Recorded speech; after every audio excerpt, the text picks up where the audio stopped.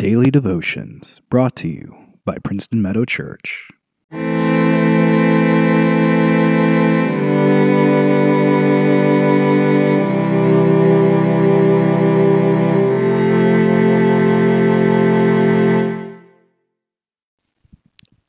Today's devotion is entitled Rejoice and Be Glad. When I was in seminary, I was blessed to work for the Olive Garden. What could be better than a decent paying job and all the pasta and breadsticks you can eat, right? During my time working as a server, many of the conversations I had with my coworkers revolved around religion. And they were very curious about what I studied, because as one of only 3 employees that identified as Christian, I was in the minority. Some conversations came from a really good place, but most were attempts by my colleagues to undermine or reveal the absurdity of my convictions. I quickly realized that while I was welcomed, my faith was not.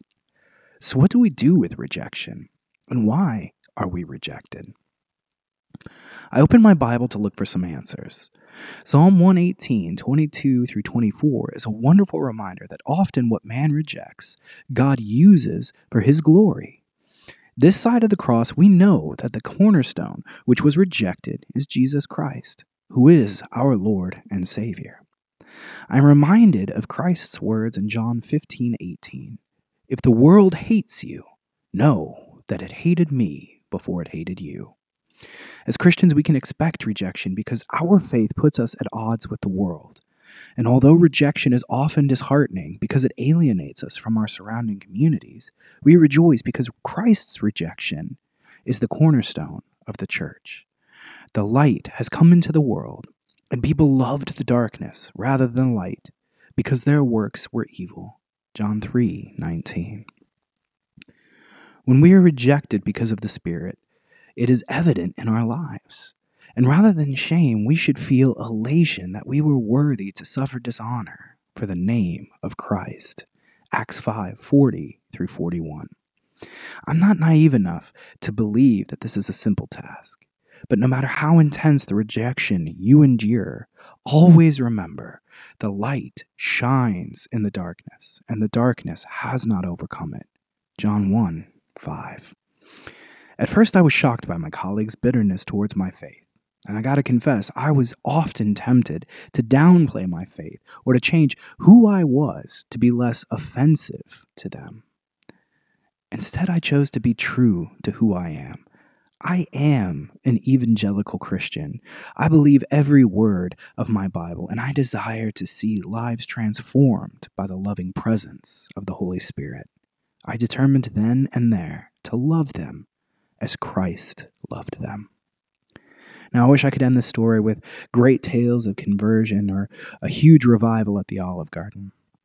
Alas, I can't, because to my knowledge, neither my stance nor theirs changed concerning religion.